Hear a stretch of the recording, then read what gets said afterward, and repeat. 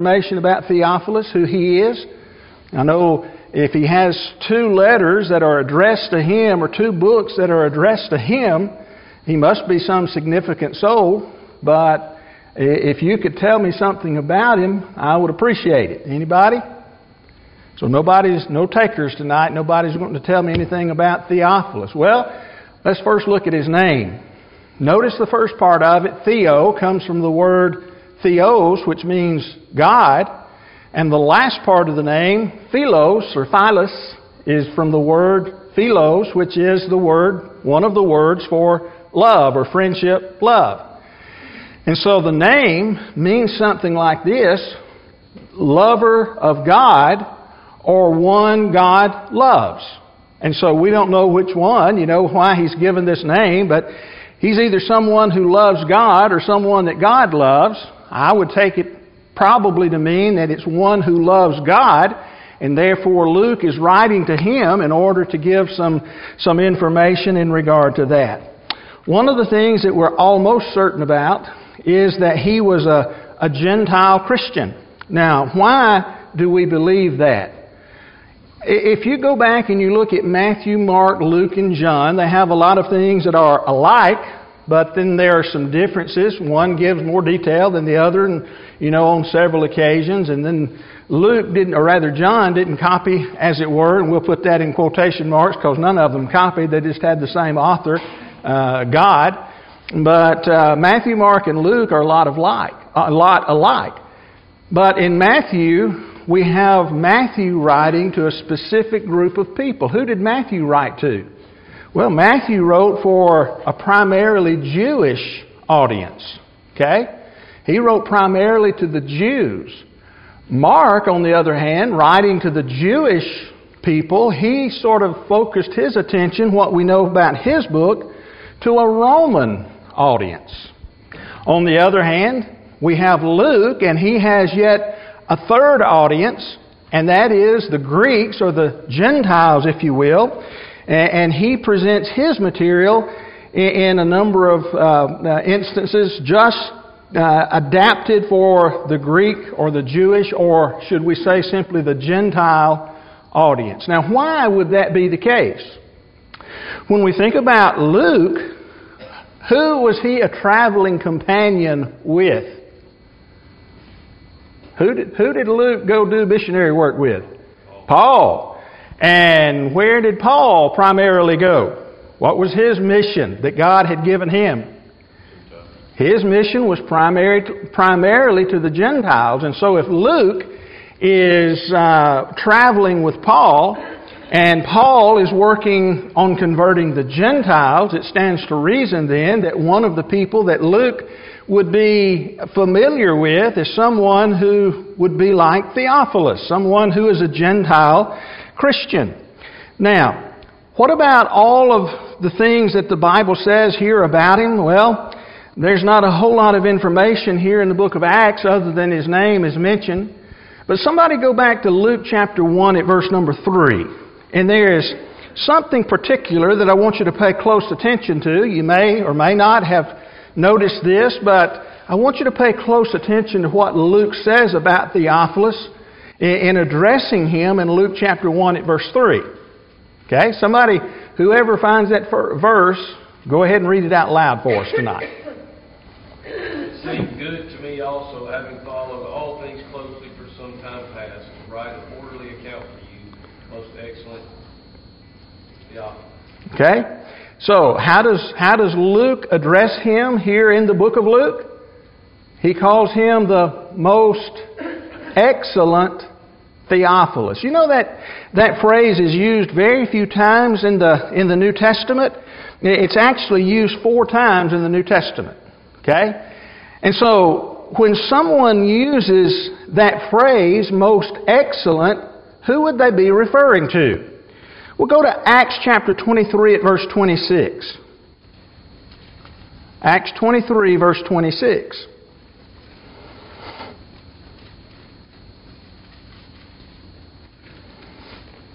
Really short verse. 2 or 3 names in it. What does he say? Paul is talking. Acts 23:26. Claudius, Lysias, to the most excellent governor, Felix, greeting. Okay, so how does Paul address Felix? Same way that Luke addresses Theophilus, but who was Felix?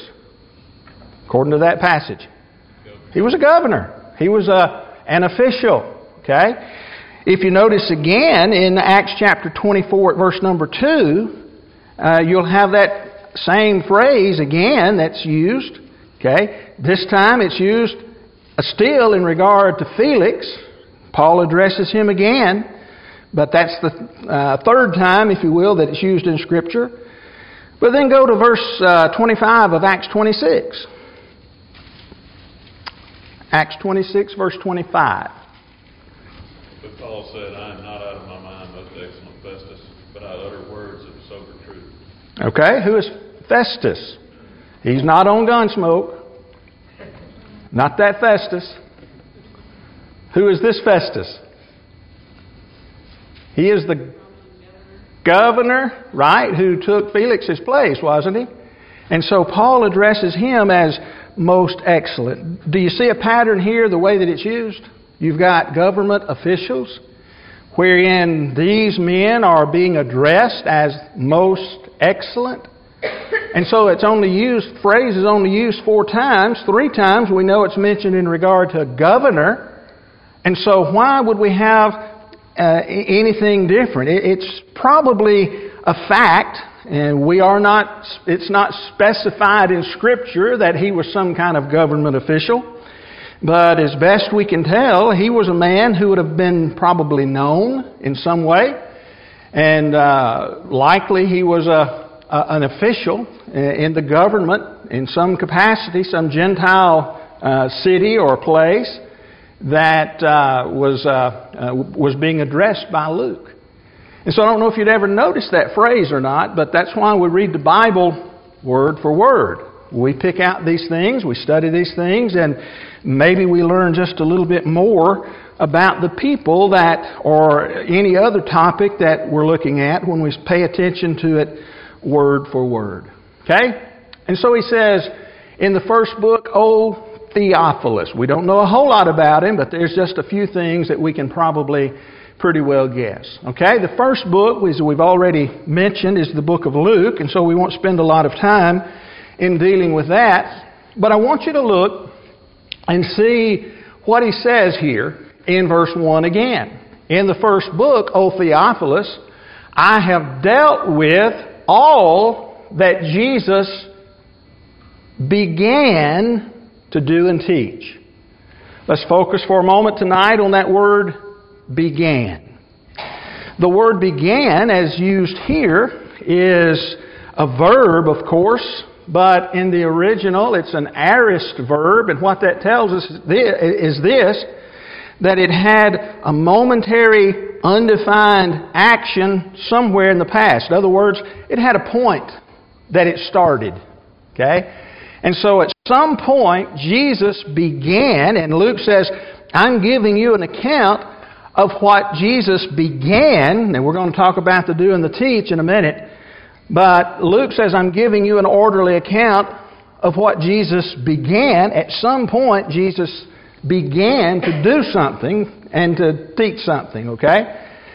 Now, how does Luke begin his book that he addresses, the first book that he addresses to Theophilus? What does he do? How does he begin?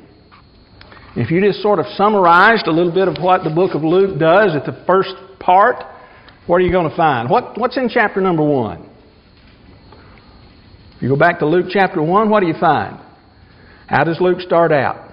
By telling us about the birth of who? Tells us about the birth of John the Baptist. Well, now, what does that have to do with anything that has to do with Jesus? Luke starts out with John the Baptist, okay? But what does that have to do with anything? What relationship does that have with Jesus? Look at Luke chapter 1, and somebody read verses 15 through 17. Luke 1, 15 through 17. Okay?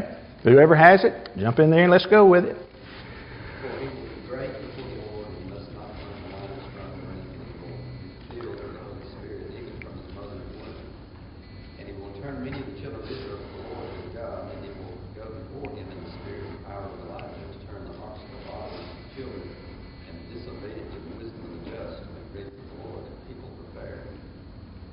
Okay, so we've got the angel talking to Zacharias, the father of John. He's announcing that he's going to be a father. His wife is going to have a son. His name's to be John and all of that. But he's telling him about John. He talks about the fact that he is not to drink strong drink or anything like that. He was to be a Nazirite, is basically what he's telling him here. But focus on the last part of that.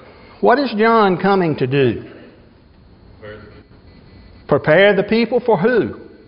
For the Lord, for the coming of the Lord. What does Malachi chapter 3 verse 1 say would happen before the Messiah would come? Malachi 3 verse 1. Behold, I will send my messenger. I will send my messenger, and he'll prepare the way before me. And the Lord whom you seek will suddenly come to his temple, and the messenger of the covenant in whom you delight. Behold, he is coming, says the Lord of hosts. And so he says he's going to be the messenger. The angel says to Zacharias, he's going to be the one who prepares the people for the Lord. But if you drop down in the book of Luke, chapter 7, verses 26 and 27, Jesus himself has something to say about John the Baptist. What does he say? What does he say there in Luke 7, 26 and 27?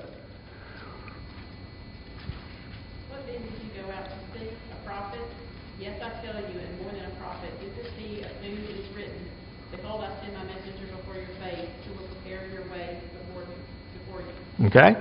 So Jesus explicitly says John is the one that Malachi is talking about, doesn't he?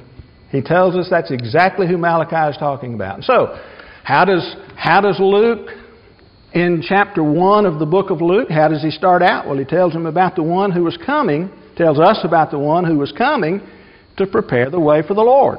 Okay? And then in chapter 2, what happens? We said that we're talking about the things that Jesus began. Okay, what do we find here in Luke chapter 2? Do what? Birth of Christ, don't we? Okay, and so we have all of those kinds of things. We're going to come back to that in just a second. But I want you to notice something else here. He tells the story, of course, of Jesus' birth. About his actions in Jerusalem when he's 12, there in chapter number 2. And then from that point on, he tells about his ministry, his crucifixion, his resurrection, all of that. If you followed all the way through to chapter 24, you get all of that. Okay, that's the biography that Luke writes of Jesus. Okay, but look back at Acts chapter 1, verse number 1, and look at the first part of verse number 2. I'm telling you about what Jesus began to do and teach. Until the day he was taken over. When I wrote that first book to you, where did I end it? On the day Jesus was taken up. And so my biography, what Luke is saying here at the very beginning of the book of Luke, my biography that I wrote to you the first time, it tells you about Jesus, what he began to do and teach, all the way until the day when he was taken up. Just turn over real quick to Luke 24, verses 50 through 53, the last few verses of the book of Luke. Luke 24, 50 through 53. How does he end it?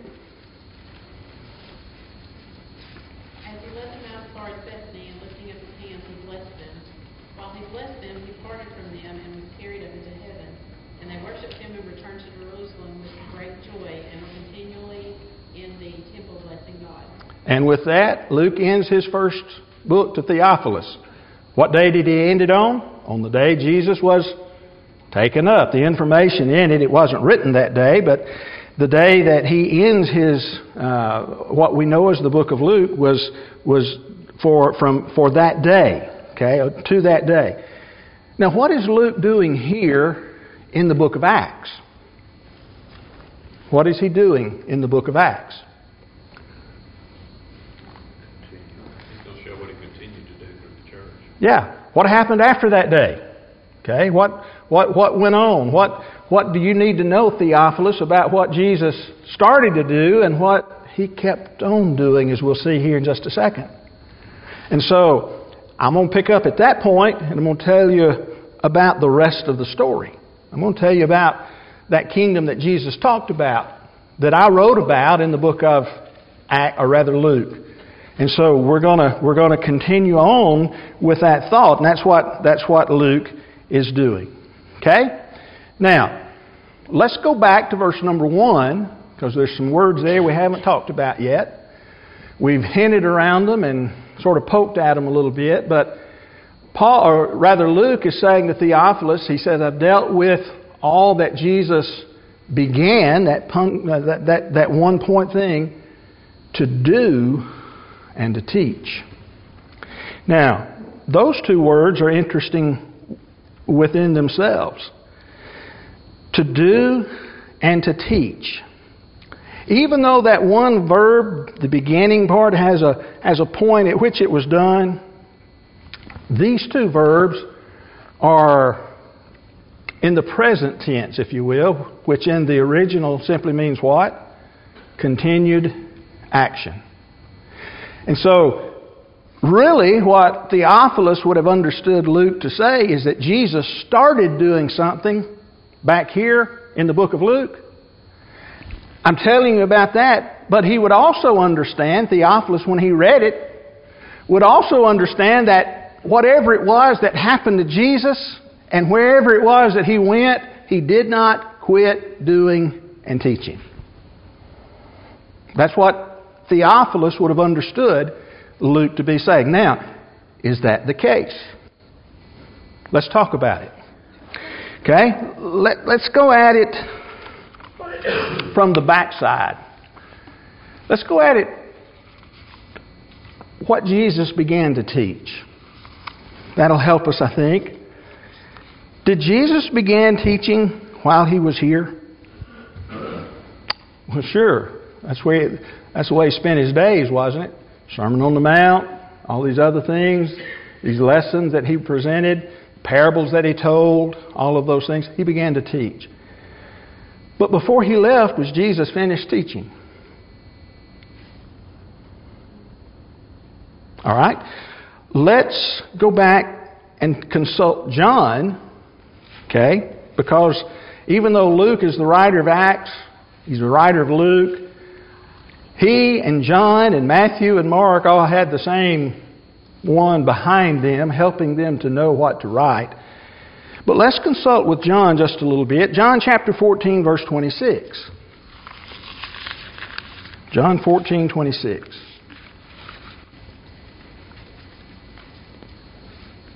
But the Helper, the Holy Spirit, whom the Father will send in my name, He will teach you all things and bring to your remembrance all that I have said to you.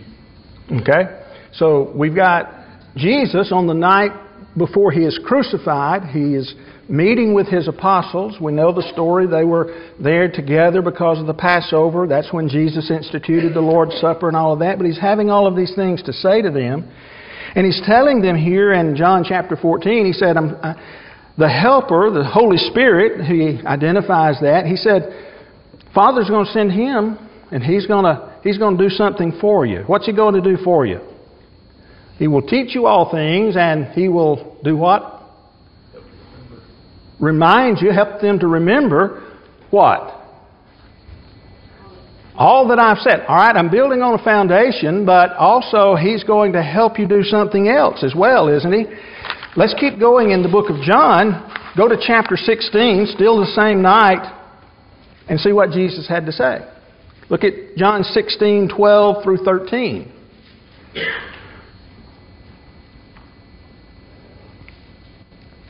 I still have many things to say to you, but you cannot bear them now. However, when He, the Spirit of truth, has come, He will guide you into all truth. For he will not speak on his own authority, but whatever he hears, he will speak. And he will tell you things to come. Okay. What did Jesus say? I'm leaving, but I still got a whole lot more I need to tell you. But you can't handle it yet. Y'all seen that movie where I guess it's Tom Cruise or somebody stands up and says, you can't handle the truth? Well, they couldn't handle it all at one time. And so Jesus had to give it to them a little at a time. And he wasn't able to give all of it to them until after they witnessed the resurrection and all of the things that are related to it. But he says the Spirit is coming. He's going to help you remember what I've said, but I've got more to say. And what's he going to do? He's going to tell you the rest of what I have to say. Okay? Jesus began to teach. Okay? And so that word again in the present tense, he began to teach, but he continues teaching. One more verse, a couple more verses rather. John 15, back up to John 15, 26 and 27. John 15, 26 and 27. But when the Helper comes, whom I will send to you from my Father, the Spirit of truth, who proceeds from the Father, he will bear witness about me. And you also will bear witness because you have been with me from the beginning.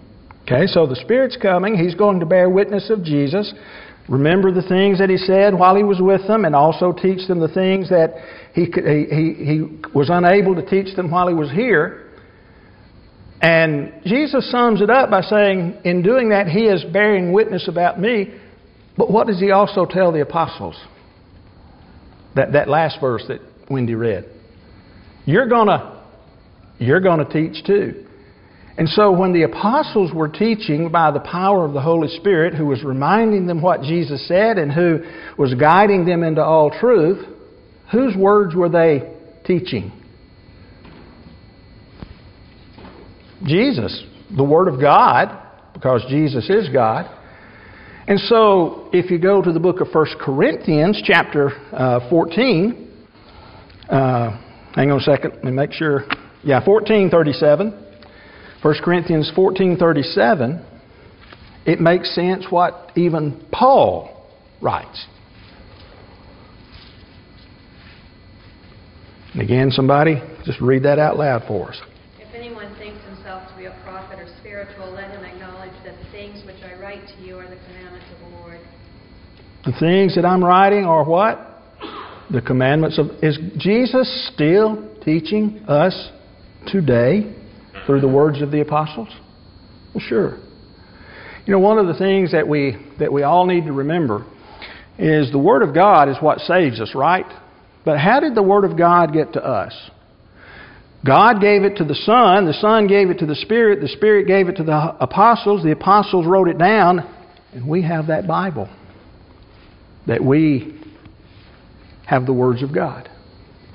And we need to remember that, we need to understand it. Luke says there was a point when Jesus began to teach it, but he continues to do it even today. Okay? But not only did Jesus begin to teach, but Luke says it, he began to do as well. Okay? What does he mean by that? Well, obviously Luke is speaking about some of the things that Jesus set out to do in his ministry. But let's just take a quick trip through Luke and let's start seeing some things that Jesus did. We won't look at all of them by any stretch of the imagination. But in Luke chapter 3 at verse 21, now when all the people were baptized, and when Jesus also had been baptized and was praying, the heavens were opened. What did Jesus begin to do? He began to be obedient to God, didn't he? His Father. And being baptized to fulfill all righteousness. We don't have time to deal with that in great detail tonight. But he's showing us an example of one who is to follow the commands of God. He begins to do that. He began to pray. We understand that. Look at Luke chapter 3, verse 23. Jesus, when he began his ministry, was about 30 years of age, being the son, as was supposed, of Joseph, the son of Heli. Okay? Jesus began to minister, verse 23. Luke chapter 4, verses 1 and 2. And Jesus, full of the Holy Spirit, returned from Jordan, and was led by the Spirit in the wilderness for 40 days, being tempted by the devil. Luke tells us about that. What did Jesus do? He was tempted like we are, yet without sin. Paul, or the writer of the book of Hebrews, would tell us later on. Luke chapter 4, verse 16. And he came to Nazareth, where he had been brought up. And as was his custom, he went to the synagogue on the Sabbath day and stood up to read. Well, what was his custom? Going to the synagogue, doing what he was supposed to do. Okay? Luke 4, 33 through 36. And in the synagogue there was a man who had the spirit of an unclean demon, and he cried out with a loud voice, "Ha! What have you to do with us, Jesus of Nazareth? Have you come to destroy us? I know who you are, the Holy One of God." But Jesus rebuked him. "Be silent and come out of him." When the demon had thrown him down in the midst, he came out of him, and having done him no harm. And they were all amazed and said to one another, "What is this word? For with authority and power he commands the unclean spirits, and they come out." What did Jesus begin to do? Miracles. Miracles. And so, as you see, Luke develops all of that. Luke 4:43. "I must preach the good news of the kingdom of God to other towns as well, for I am sent for this purpose." What did he begin to do? Preach and teach, not in just one location, but everywhere. What did he do in Luke chapter 5, verse 1? Well, that's where he began to call the apostles. He gets in the boat that day. They cast out a little ways from the bank. To make a long story short, Jesus says, "Cast your net out." Peter said, "Lord, we've been doing it all night." Jesus told them to do it, and they did. And they got so many they couldn't even put them in the boat. Okay? And that's when he says, "I'll make you fishers of men." Okay? So he chooses his disciples. This is what Jesus began to do. All of these things that we're talking about. And you can go on through the book of Acts, but question is tonight, is Jesus still doing things? Just like the teaching, is Jesus still doing, or did he finish everything and just forget about us when he died on the cross, was resurrected, and ascended back into heaven? Is Jesus still doing, as Luke seems to indicate? Well, the answer to that is yes.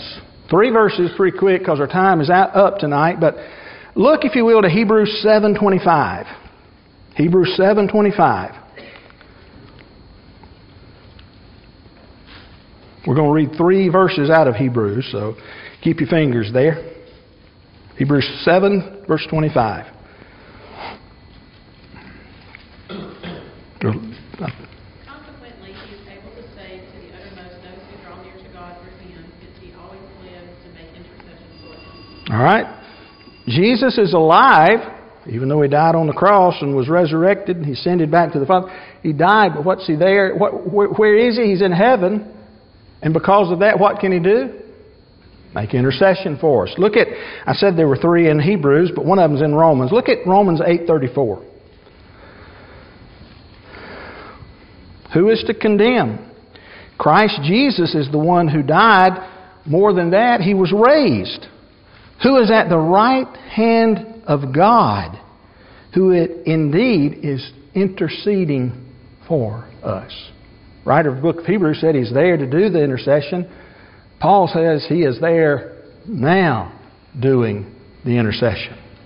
And then one last one, Hebrews 9, verse 24. For Christ has entered not into the holy places made with hands, which are copies of the true things, but into heaven itself. Now watch this last part. But into heaven itself, now to appear in the presence of God